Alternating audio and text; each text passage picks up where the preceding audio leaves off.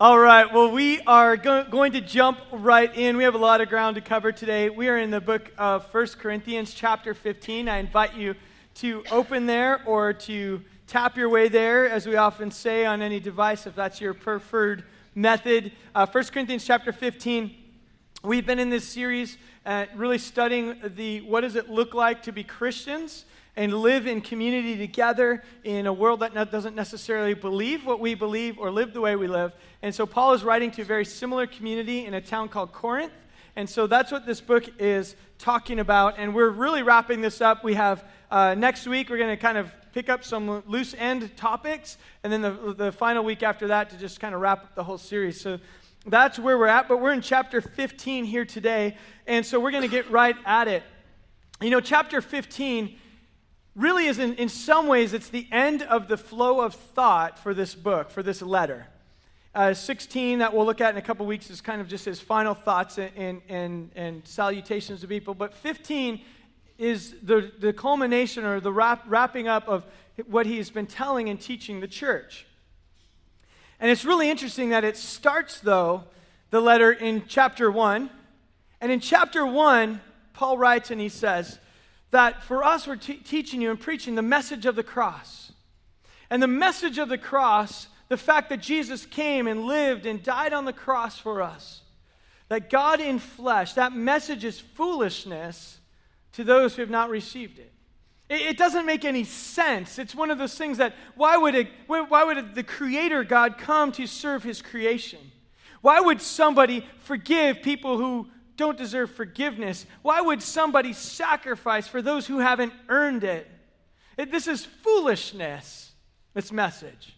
Why would someone of a position of power humble himself and give up that power for the sake of those with less?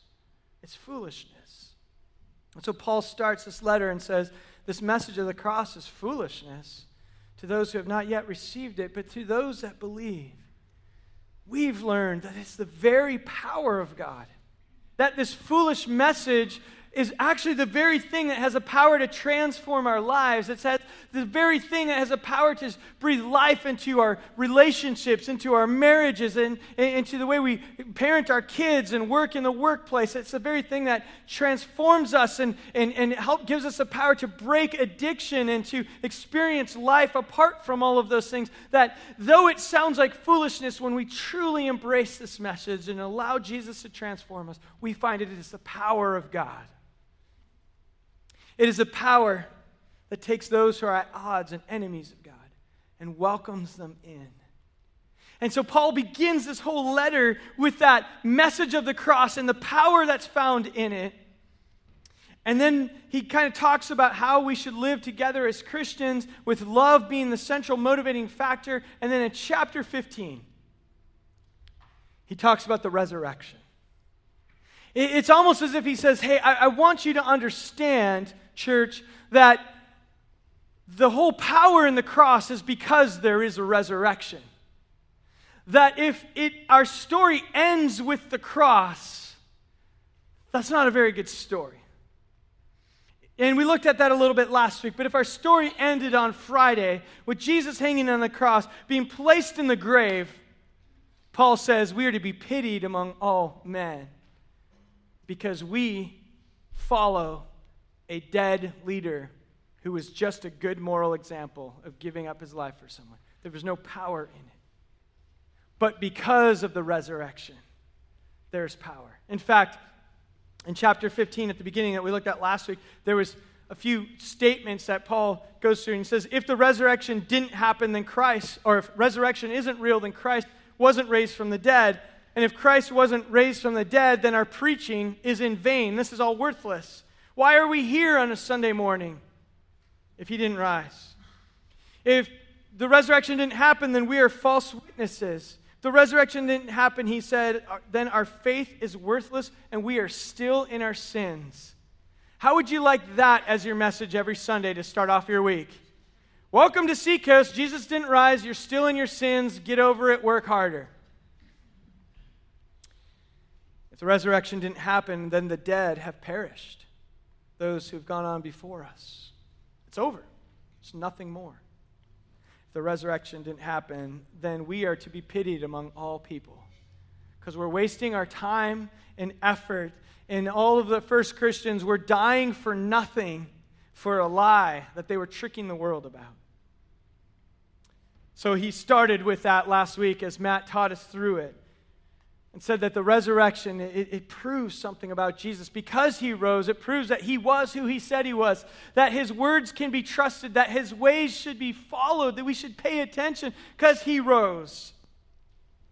As Matt taught also, the resurrection means that we have a new identity that is secure in Christ. Because he rose, because that confirmed who he was. And if you didn't hear last week, I encourage you to listen to it, as to kind of talk through what some of the other things that the resurrection confirms about us. But it means that our identity is secure. We are now, as followers of Jesus, in Christ. And Matt used a great imagery I loved with the paper in the middle of a book, and said it's as if we are in Christ, and where this book goes, that paper goes. So as Christ is raised up, spiritually speaking, we are resurrected people living a resurrected life. And though we still struggle in the flesh, though we're still tempted in sin, that's not what's true of us. What's true of us is we are raised up in Christ. We are in Christ now. And that is good news that we celebrate. Anyone with me on that? So that is how Paul starts chapter 15. The rest of chapter 15, he says, because we now have this new identity, because we believe in the resurrection, because this confirms the power of the cross, now, here's some thoughts for you, church. So that's what we're going to get to. So pray with me as we start. Lord Jesus, I pray that these words would be yours. And Lord, though we can't cover every single verse here, I pray that we would discover truth that helps us understand you more and know who we are in you. And Lord, set us free to live a life that you've designed us to live. So we thank you. We give you this time in Jesus' name. Amen. So I invite you to open to 1 Corinthians chapter 15, and we are going to pick it up here a few verses down in verse 21. Paul is writing, he says, "So, for since by a man came death, by a man also came the resurrection from the dead." He explains it now.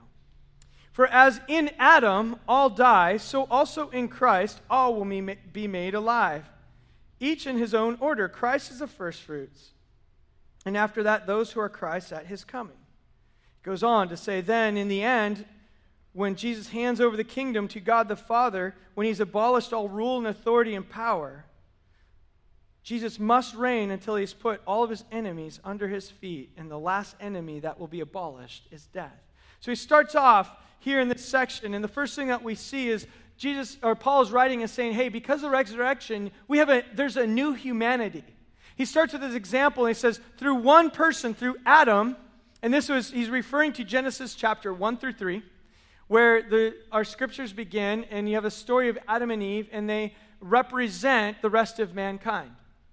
And Paul writes, and he says, through Adam, sin enters the world. So we have this part of our humanity is that sin is part of our existence. That we had a choice to trust God in his ways or to take some things into our own hands. Adam and Eve said, Lord, we kind of trust it, but let's see if it works out on our own. And sin enters in. Now, for any of you who blame Adam and Eve and say, it's not fair that I'm sinful because of them, just ask your mom, are you a sinful person or were you ever? If she says yes, then you're also sinful, so don't worry about Adam and Eve. You've done it as well. So, okay, no response to that. Good, we'll wake up. Then ask your spouse. That will tell you. We are all sinful. It's part of our humanity. So Paul's writing and saying, hey, Adam represents humanity, but Christ represents a new humanity. That there's new life because of the resurrected Lord. If we are found in Christ, there's something new that's true about you and me. Look at Romans chapter 8, verse 11. When Paul's writing, I have it on the screen for you. He says this, if the spirit of him who raised Jesus from the dead dwells in you, he who raised Christ Jesus from the dead will also give life to your mortal bodies through his spirit who dwells in you. Catch that. If we're raised up in Christ, that same spirit who rose Christ Jesus from the dead dwells in you. How many of you started off the day reminding yourself of that truth? How many of you started off the day, you looked into the mirror, and you said, wow, the Spirit of God that raised Christ Jesus from the dead dwells in this thing? And if we started and really believed that every day, throughout the day, how would we live? But I think many of us start off the day and we look in the mirror and we say, wow, look at those wrinkles. How am I going to get those dark circles from under my eye? Why can I grow more hair on my back than my head? What's going on here? Lord, why am I in such a bad mood today? Why do the people who live in my house bug me? Why is my neighbor so annoying? Well, this is how we often start our day. I have so many things going through my mind. How am I going to get through this day? And as Christians, we forget to remind ourselves of this fundamental truth that the same Spirit that raised Christ Jesus from the dead dwells in us. That changes things. That changes how we face the day. It changes how we face the circumstances that pop up. And we can look in that mirror and say, you've got everything you need to face this day. In fact, you have everything you need to be a light, to bring hope, to change the narrative. Wow, what I see in the mirror, that is everything anyone could need. Now, some of you might say that, but remember, you're talking about the Spirit of God in you. That's what you're looking at. That's what the world needs. So Paul reminds us and says, there's a new humanity in Christ. You're raised up with Him. That same Spirit is a part of who you are. You're not your old self. You're not your old self. You are somebody with the Holy Spirit of God in you. Say that to yourself. You have the Holy Spirit of God in you. Start your days with that truth. And now I want you to picture what would happen if we all believed that. What would happen if we actually kind of embrace that truth? Because as Paul continues his argument, he says, and Jesus is going to rule and reign until ultimately he hands all things over to his Father in heaven. So in other words, as we are raised up in Christ, we are asked to demonstrate the rule and reign of Jesus in our lives, which we can do if the Spirit's in us. The way we live should be a demonstration of what it looks like when we believe that Jesus is Lord and not anybody else. How many of us live as if Jesus is Lord at all times? And we believe that He's on His throne. See, that's the argument. This is the thought that he has here. We are new creations and we represent the rule and reign of Jesus. Now, as a church is designed to be a community of people existing together, demonstrating the kingdom of God. People should see us interacting and say, whatever that is, that's a foretaste of eternity. That's a foretaste of heaven. Whatever that is, I want it. And if we really embraced this and lived out and demonstrated the rule and reign of Christ in our lives, among each other, the way we interact in the community, we wouldn't have enough seats in any churches across our cities. Because it would draw people and they'd say, I want that. But I'm afraid there's many times when I, and my guess is many of you, give people a picture of Christianity that's kind of like, yeah, I believe, and it changes my Sunday morning. But do they look at you and say, whatever is changing you, I want to be changing me?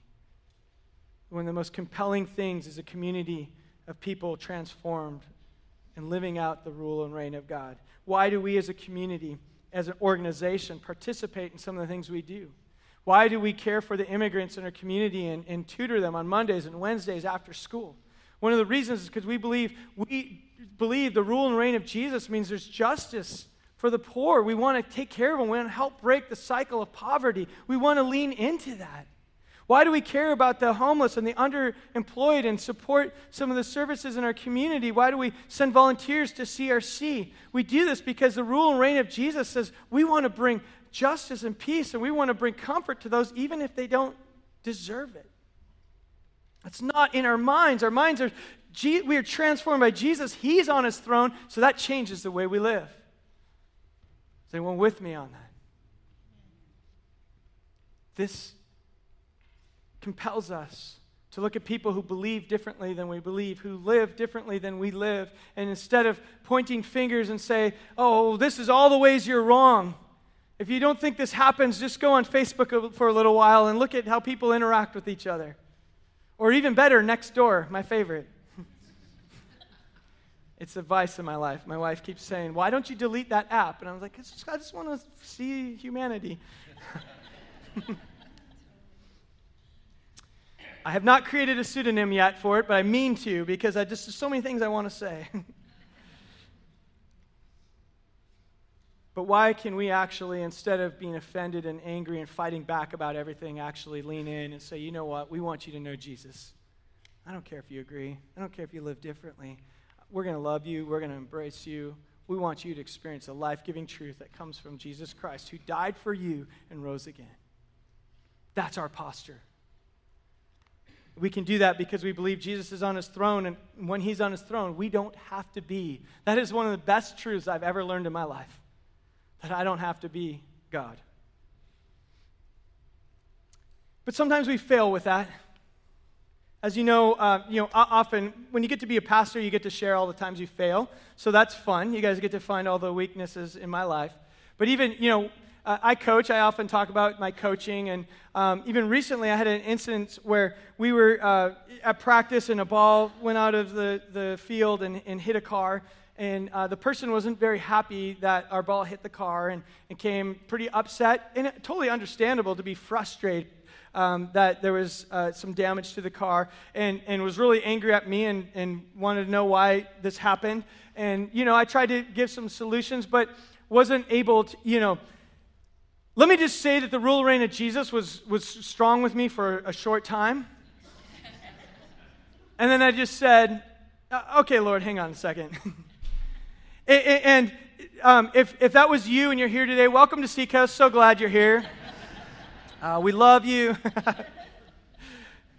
But after a while and after, some demands and some yelling and stuff and accusations, I just, I know my posture, although it was much different than 20 years ago, but still, it wasn't like, oh man, this person probably walked away saying like, I bet Christ is alive in that person. Probably not. So we have those moments, right, where we slip back. But the goal is that the more and more we surrender to Jesus, it just becomes natural to be people who are compelling in the way that we surrender to the Spirit. So Paul starts that, hey, you have a new humanity in Christ. As he goes on, let's pick it back up. Verse 29, I'm going to mention this because a lot of you have asked questions about it. We're going to spend just 30 seconds on it, I think. So Paul says, so there is a resurrection. You need to believe there's a resurrection. Verse 29, otherwise, what will those do who are baptized for the dead? If the dead are not raised at all, why then are they baptized for them? You guys don't want, let's just move on. What? No, just kidding. This is a perplexing verse. There's anywhere between 35 to 45 different explanations that scholars have offered for this. So let me just tell you, there's no clear answer except for a few things. This is the only place it's ever mentioned in Scripture. It is not part of the teachings of the early church. This is not something that was normal in the early church. It's something that somehow something was going on in Corinth, that some people were participating in what we'll call, probably it's a proxy baptism, where there was a Christian who died before they were able to be baptized, and people said, oh, well, I'm going to be baptized in their place because they weren't baptized. This is not a prescription of how to worship, and Paul doesn't condemn it or condone it. He just says, if there's a resurrection from the dead, or if there is no resurrection, why would you even do this? So apparently some of them were questioning the resurrection, and they're participating in this proxy baptism. So he's just saying, train of thought here, it doesn't make any sense. Now there is at least one faith that practices this baptism for the dead. We have no biblical reason to think that this is something that God has instructed us to do, or because what saves us isn't being baptized, it's Jesus. And so a baptism is a ritual. It's our way of proclaiming that we've died with Christ and we're raised up with him. Okay, clear? If you have any other questions, Matt will be able to answer it after the service for you. Verse 30. So why, if the resurrection doesn't exist, Paul then goes on, he says, why also are we in danger every hour? I affirm, brothers, by the boasting in you, which I have in Christ Jesus, that I die daily. If from human motives I fought with wild beasts at Ephesus, what does that profit me? If the dead are not raised, let's just eat and drink, for tomorrow we will die. Don't be deceived. Bad company corrupts good morals. He's actually quoting a Greek philosopher of their time. Become sober-minded as you ought. Stop sinning, for there's some who have no knowledge of God. In other words, if those with no knowledge of God see you living your life as if there's nothing beyond this grave, what is that communicating to them? And then he goes on and says, but some of you ask, well, how are the dead raised? What kind of bodies do they come? And he goes and gives some examples, and I want you to just jump down to verse 42. He says, there is a resurrection from the dead. We're sown with perishable bodies, the bodies we live in now, but we're raised with imperishable bodies. There's something new that will exist in eternity. We're sown in dishonor, but raised in glory. We're sown with weakness, raised in power. We're sown with a natural body, raised with a spiritual one. If there is a natural one, there's also a spiritual body. So it's written, the first man, Adam, became a living soul, and the last man became a life-giving spirit. So Paul goes on with a few thoughts here and saying, first of all, says, hey, if there's no resurrection, let's just think through some of the options. And he gives three options, really. The first option, he says, is if there's nothing beyond this grave, then eat and drink, for tomorrow we die. This is what we call hedonism. It doesn't matter what you do if this life is all there is. So enjoy it, live any way you want. Who cares? Who cares? If you're going to die, die. It doesn't matter how you live. But he says, no, but there is a resurrection.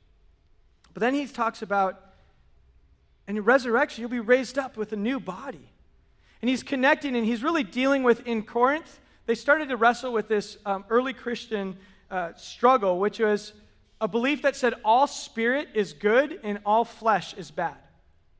So it didn't matter what your flesh did as long as your spirit was good.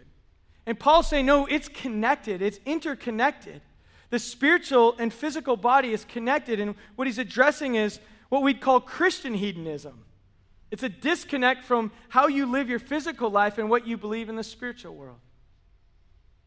He's saying, no, it matters. As one scholar said, he called this a disembodied spiritual life. A life that says, whatever, this body doesn't matter. When I'm raised with something totally, or when in heaven, all it is like our souls floating around. So who cares how we lived? I believed in Jesus. Now my soul's floating around with him. But he's saying, no, there's something, there's a new kind of body. It's different, but we're raised up. There's a different kind of existence that we're going to have. And there's a connection between the soul and body. Your soul and body exist together. And this is the way we can fully enjoy our existence in the fullest possible way, is when there's a connection between our physical world, what we do, and what we believe.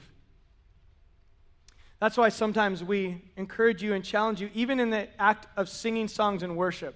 Now, I know for some of you, you're reserved. That's okay. We live on the coast in San Diego. We're all mellow. We get that. But why sometimes we encourage you, maybe engage your physical body as you worship, as your spirit worships. There's something, we believe that our life is connected. What we do is connected. Now, it doesn't make you more holy if you are engaged physically, but try it sometimes. Some of you might just need to start like this. Raise your hands like right here, Just start small. That's okay. But the idea is, no, we don't have a disembodied spiritual life.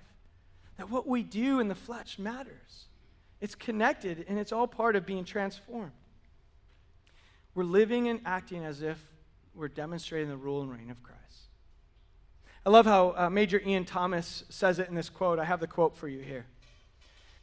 And he uses two ideas. He calls it to be in Christ is the spiritual. We're now, as we talked about last week, our identity's in Christ. So there's a spiritual, something new about us. But then he says, then there's also this reality that Christ is in you.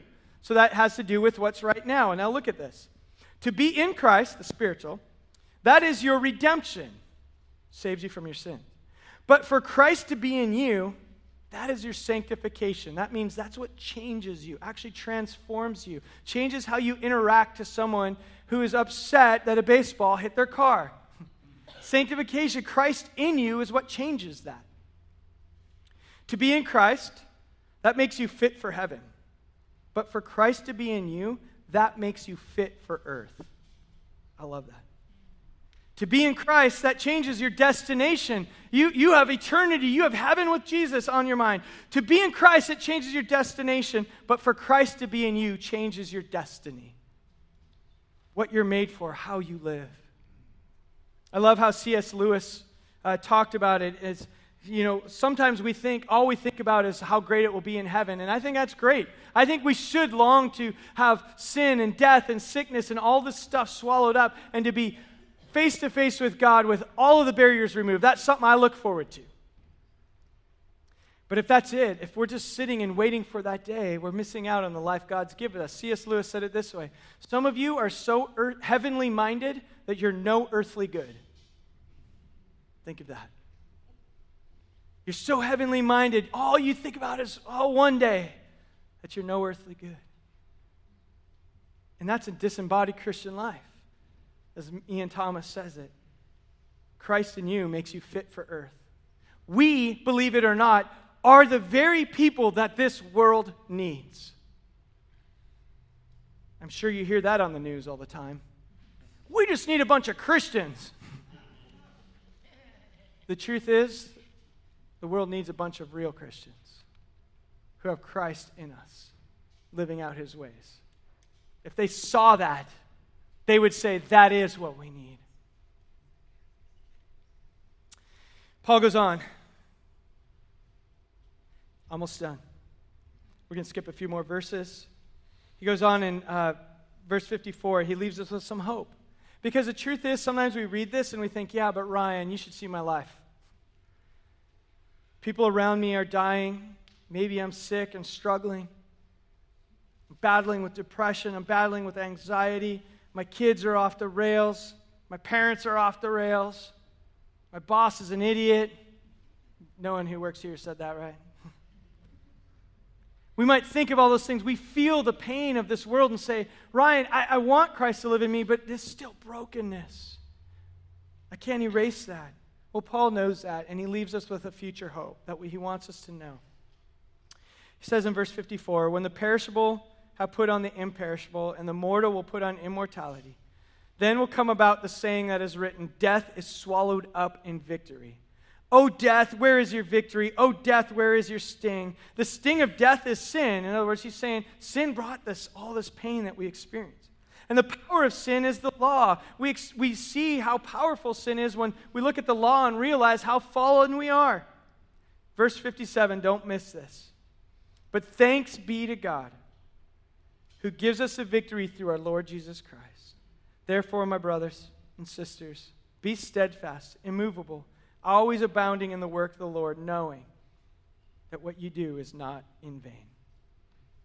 He reminds us of this new victory that we'll experience. He's quoting Hosea chapter 13, verse 4. A prophet, Hosea, says this. God speaking, he says, I will deliver this people from the power of the grave. I will redeem them from death. Where, O death, are your plagues? Where, O death, is your destruction? One day God's going to redeem it all. But thanks be to God that our victory is in Jesus Christ our Lord. Amen. Amen. When he rose from the dead, he put a final exclamation mark on his work, the cross, and said, we're living for something more with a future hope and glory. And all your failures aren't going to erase what I did. Oh, death, you've been swallowed up. Oh, sin, you no longer have power. It is done and finished in Jesus Christ. That is what's true of you today. That is what's true of you. I'm going to invite the worship team to make their way up as we end with one final song. And as we end with this song, let's let it just be a reminder for us, a proclamation, words that we want to sing to remind ourselves and one another That all of this stuff is great, but the truth is Christ is enough. The Spirit of God in you is enough. It's not your efforts and your toil and your labor to become a better person and to work your way back to God. None of that. You don't have to do it. Christ is enough for you today. Christ is enough for your parents who don't know Jesus. Christ is enough for your kids who don't know Jesus. Christ is enough for your neighbors, your friends, your coworkers. Christ is enough for all the people on Nextdoor app. We believe it, we proclaim it. And that's the truth that transforms us, changes us, and I believe that's a truth that transforms and changes our world, and that's the kind of church we want to be.